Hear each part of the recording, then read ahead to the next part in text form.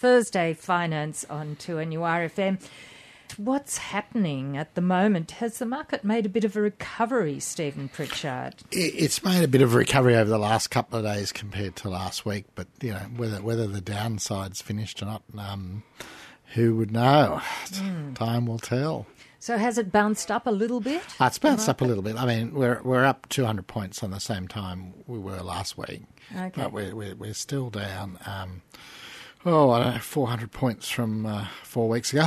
Okay, so we're up, getting close to the 6,000 again, but not there yet. 5,913 at the close yesterday. Okay, fingers crossed.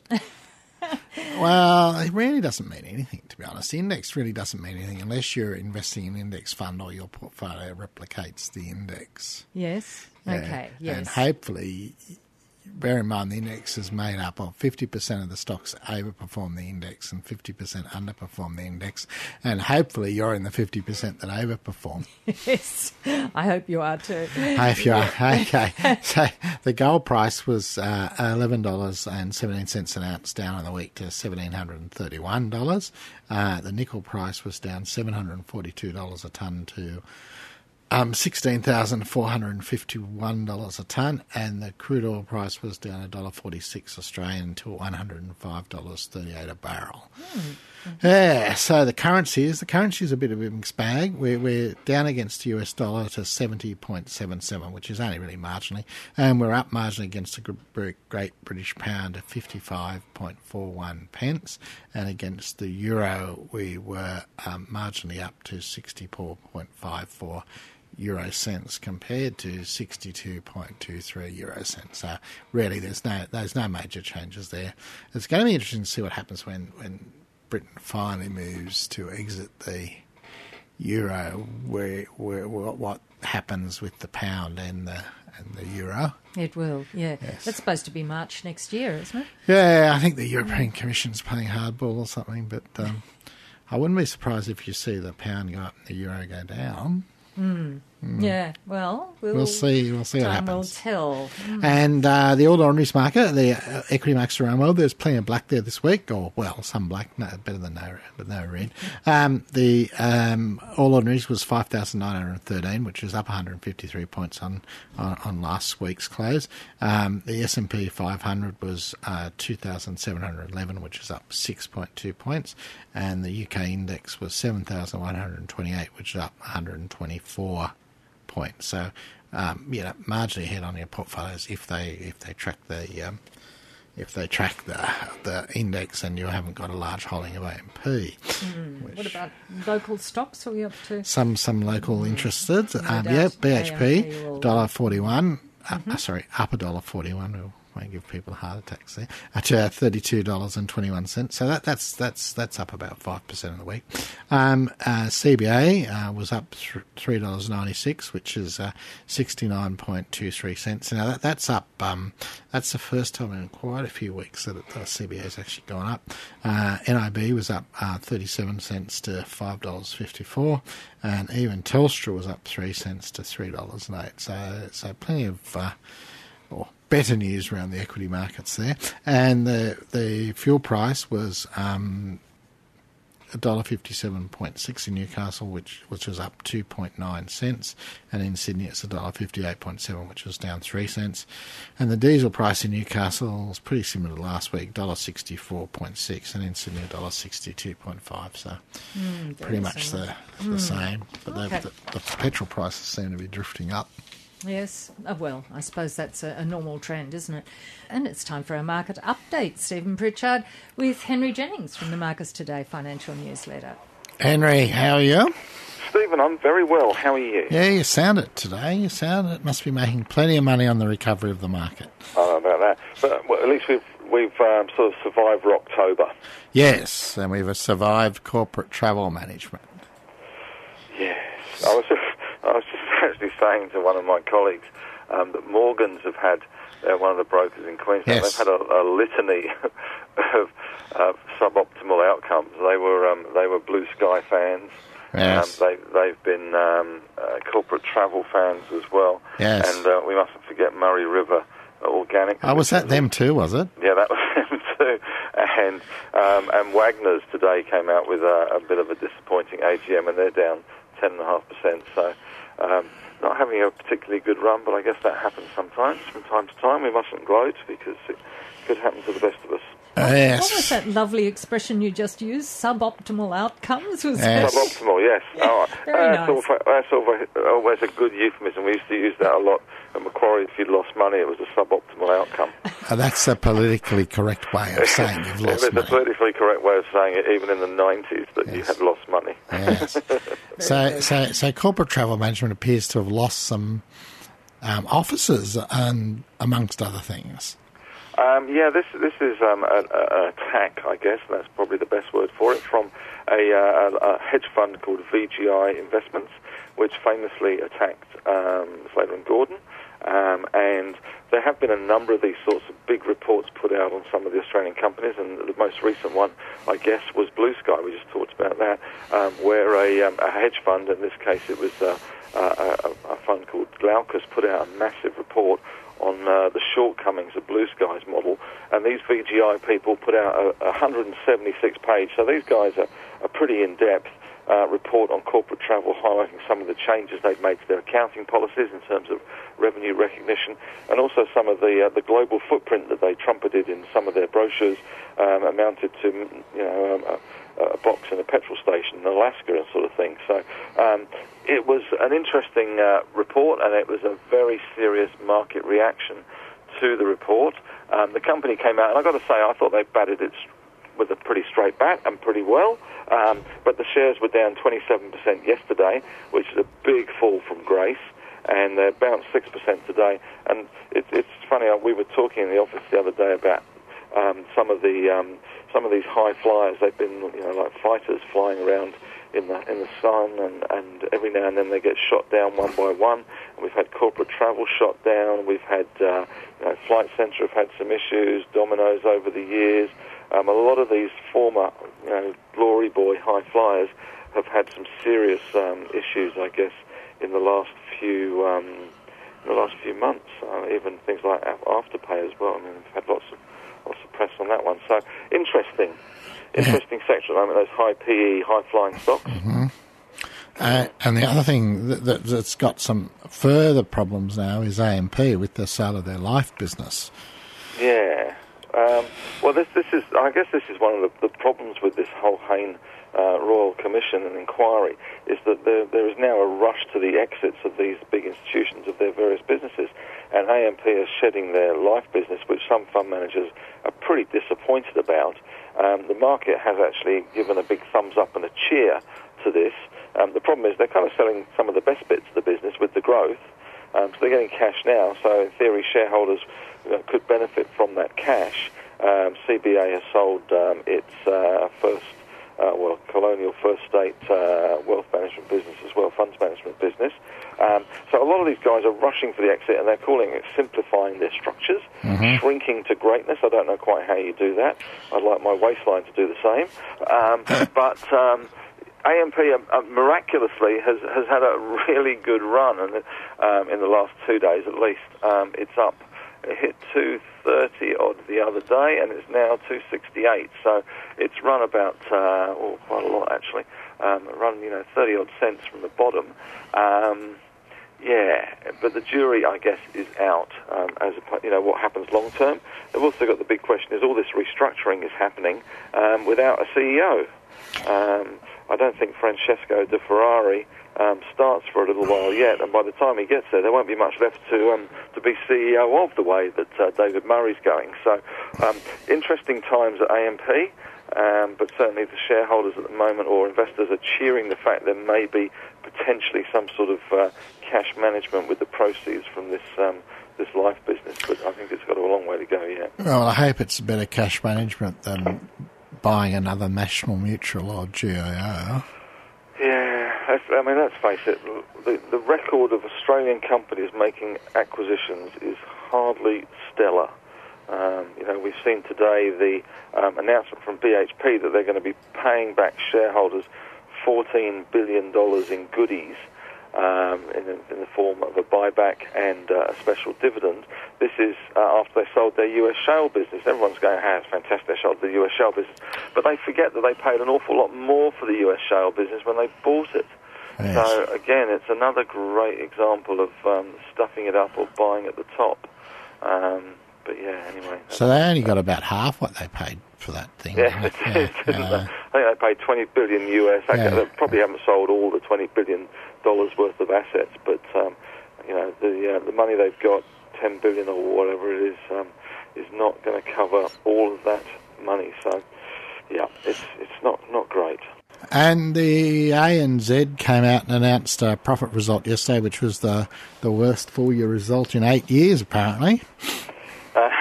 Well, ANZ so far have reported, and NAB's reported this morning, and we've certainly seen the end of the golden era of banking. I think we all knew that anyway, after the Royal Commission, and it's certainly had a devastating effect on the banks in terms of remediation costs, legal costs and everything else, and this shrinking to simplicity and greatness that we talked about earlier.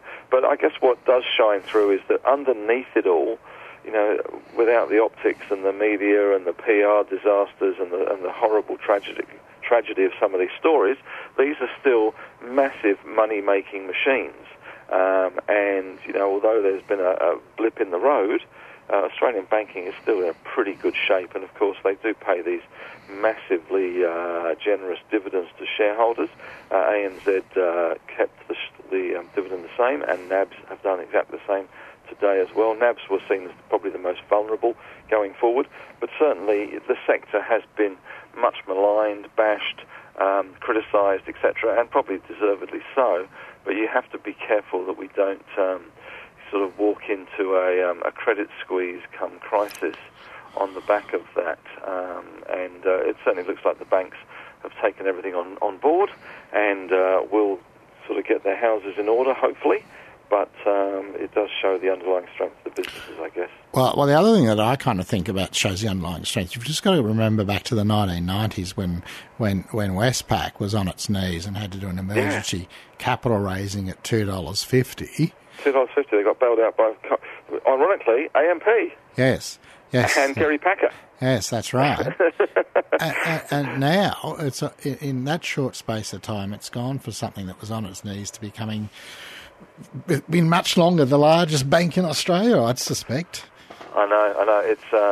It's pretty good, really, isn't it? What I remember recommending clients back in, I think it was the depths of 2011, sort of 2012. You could buy all four banks for $100. Yep. It was the $100 chuck, and you could buy all four for that price, and it was a pretty good deal.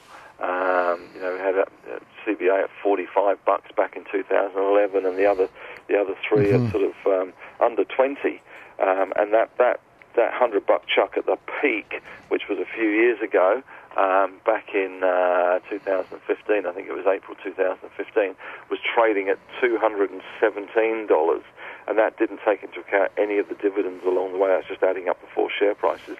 It's now got back to $146-ish. So it's had a big fall from the peak, but it still had a big rise, and that doesn't take into account the 7% kind of dividend yield. Anyone who's held them for a while has done quite well. It's just the people who've rushed it in the last couple of years to get the dividends and didn't appreciate what they were buying. We do that, don't we? That's the problem. People tend to get all enthusiastic at the top and they get all panicky at the bottom. And of course, the way to play that is completely the opposite. Even last week when the world was coming to an end, it never felt like a GFC event. It felt like a seismic shift in asset allocation from bonds and equities, and just big guys moving a lot of big money around all at the same time. That seems to have dissipated for the time being, at least. Although we'll see. Time will tell. And then Paula Dwyer's in the firing line again. First Tab and now Healthscope. Yeah, well, as listeners will be aware, I live on the Northern Beaches, and Healthscope has just opened its super-duper hospital, closed 2, Manly and Mona Vale have closed, and Healthscope's opened its new Northern Beaches mega medical centre or hospital. Yes. I have to say, so far, the feedback I've seen on some of the Facebook stuff that I get has been pretty damning about how they've handled the opening and sort of horror stories. They've got a lot riding on this one. The company at the moment is under siege from private equity with a $2.36 bid on the table.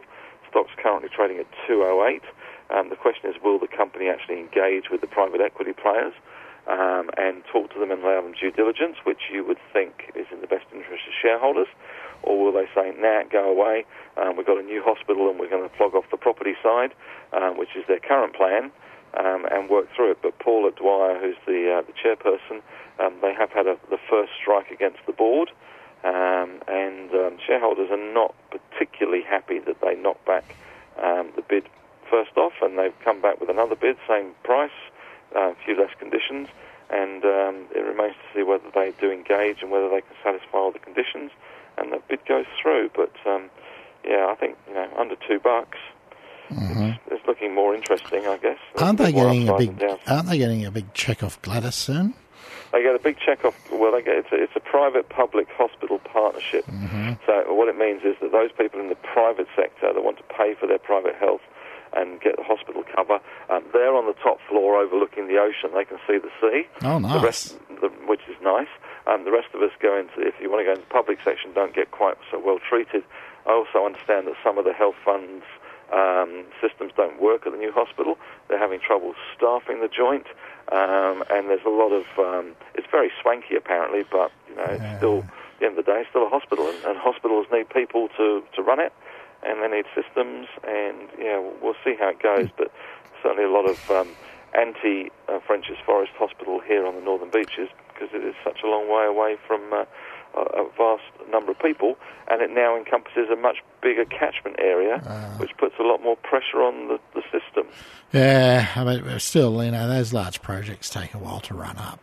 Yeah, you can't. I mean, it's been open 2 days. Yeah, well, you're going to have problems 2 days. Yeah, it's going to be problematic. But the big issue is that the catchment area is vastly increased because it takes in now a lot more area, and it really is no. They've closed 2 hospitals and opened 1, but it's kind of replacing 2 with 1 and increasing the size of your pie. So, it sounds like they did up here with John Hunter.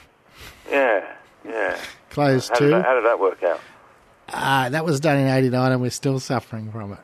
Yeah. You see, there you go. Yeah.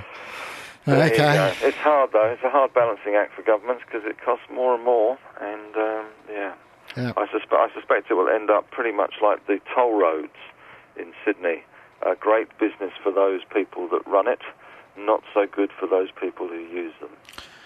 And that's because the government shouldn't have sold them to start with. Well, yeah, the big, especially the airport thing, because that's ridiculous. The train to the airport. Yeah, $14. That's so expensive. That's ridiculous, I know. It's so expensive. It's supposed to be encouraging people onto public transport and getting people to infrastructure. In the Financial Review, there was a way you could avoid paying that yesterday.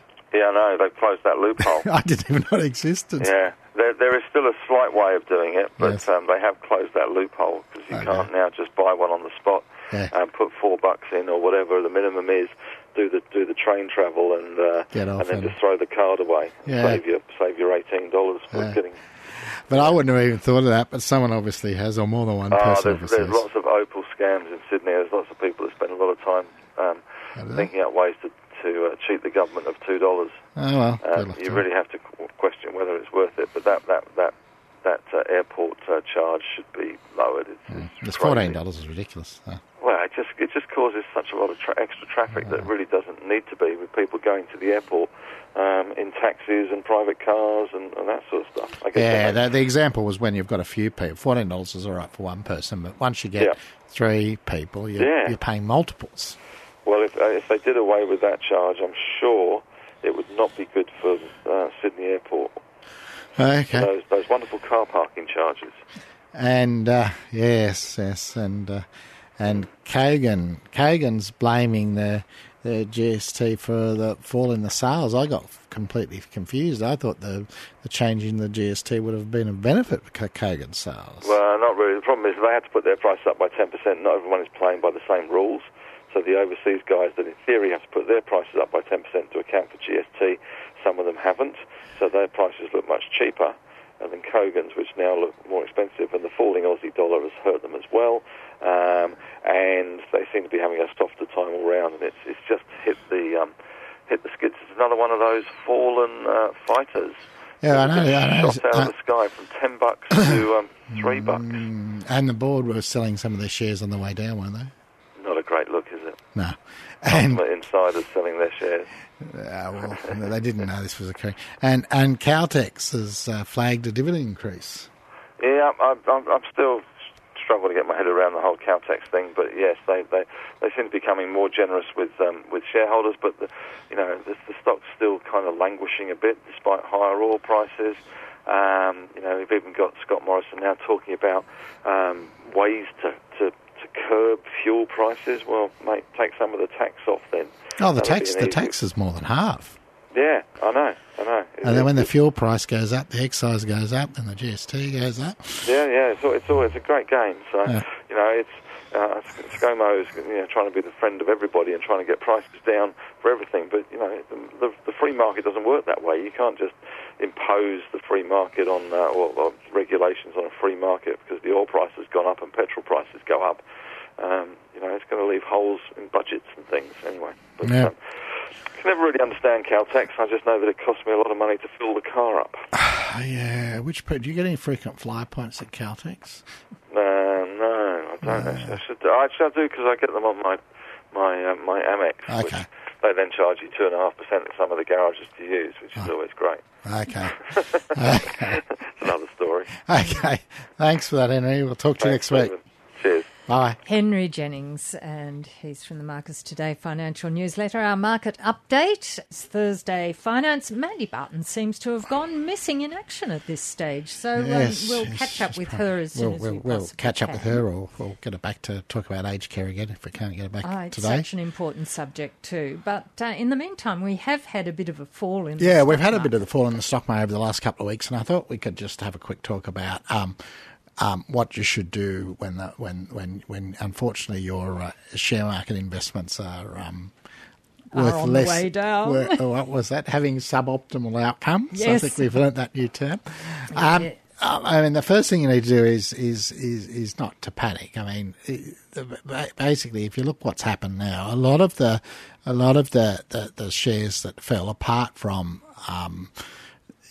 ones that have got obvious problems, like AMP and the banks and corporate travel management and things like that.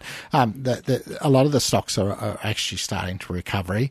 And in those days, last week, we had a couple of clients who were putting buy orders on and hoping to pick things up as a bit of a bargain. And unfortunately, either fortunately or fortunately, whichever way you look at it, they never got to the prices they wanted to buy them at.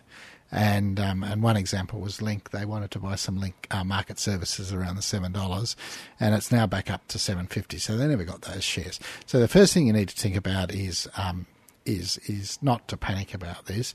If you've got an investment in a share, and you need to look at what the underlying business is, you need to understand the underlying business. But if you've got an investment in a share that's got a good underlying business, the shares will invariably come back. I mean, people, just because the price of the share falls, people are not going to stop going into Woolworths and buying their avocados and tomatoes or whatever. Yeah, we've all got to eat, haven't we? We've all got to eat. And, the share registry business of Link's still going to go on. So you need to look at what you're invested in and what your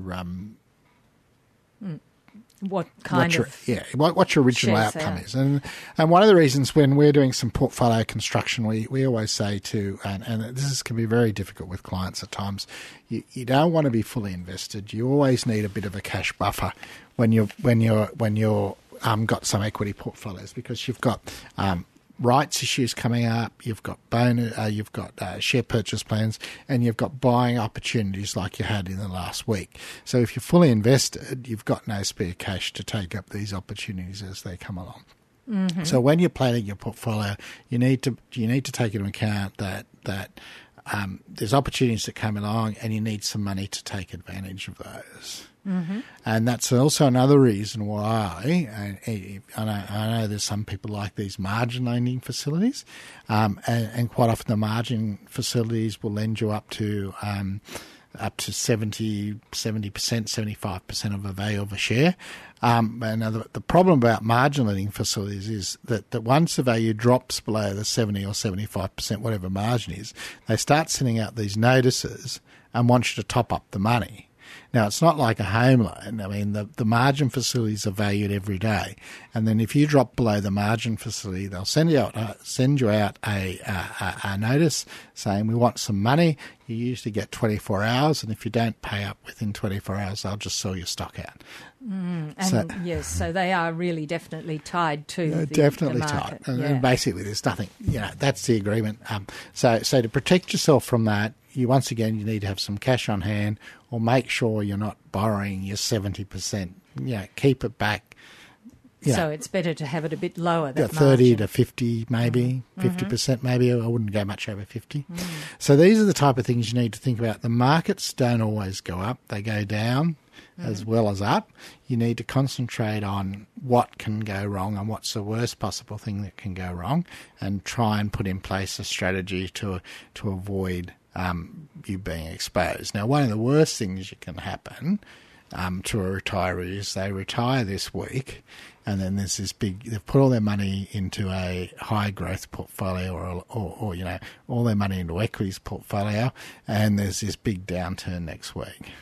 So what we do, or what we recommend, is that if you're going to retire, you always want to make sure you've got a rolling 2 to 3 years of cash in your super or investments to pay your pension out, so you not caught in this position that you have to sell some of these investments at the worst possible time. Yes. So I suppose it also depends your thinking process on whether you've got these stocks and shares for the income that they're producing or for their capital growth, no?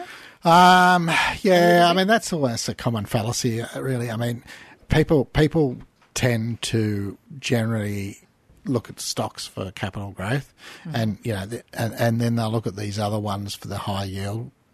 There is a reason the stocks are high yield, and when the average market return on income is around 4%, if you've got a stock at 7%, the market's saying to you that 7% is not going to last, and you need to take into account. Yes, well, we might be getting 7%, but how much capital loss are we going to get there?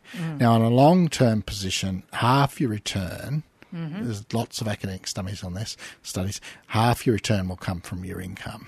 Okay. So if you're building an equity portfolio, and your yield on that portfolio is significantly above the market, you need to look at the portfolio and see what type of risks you're taking that's above the market.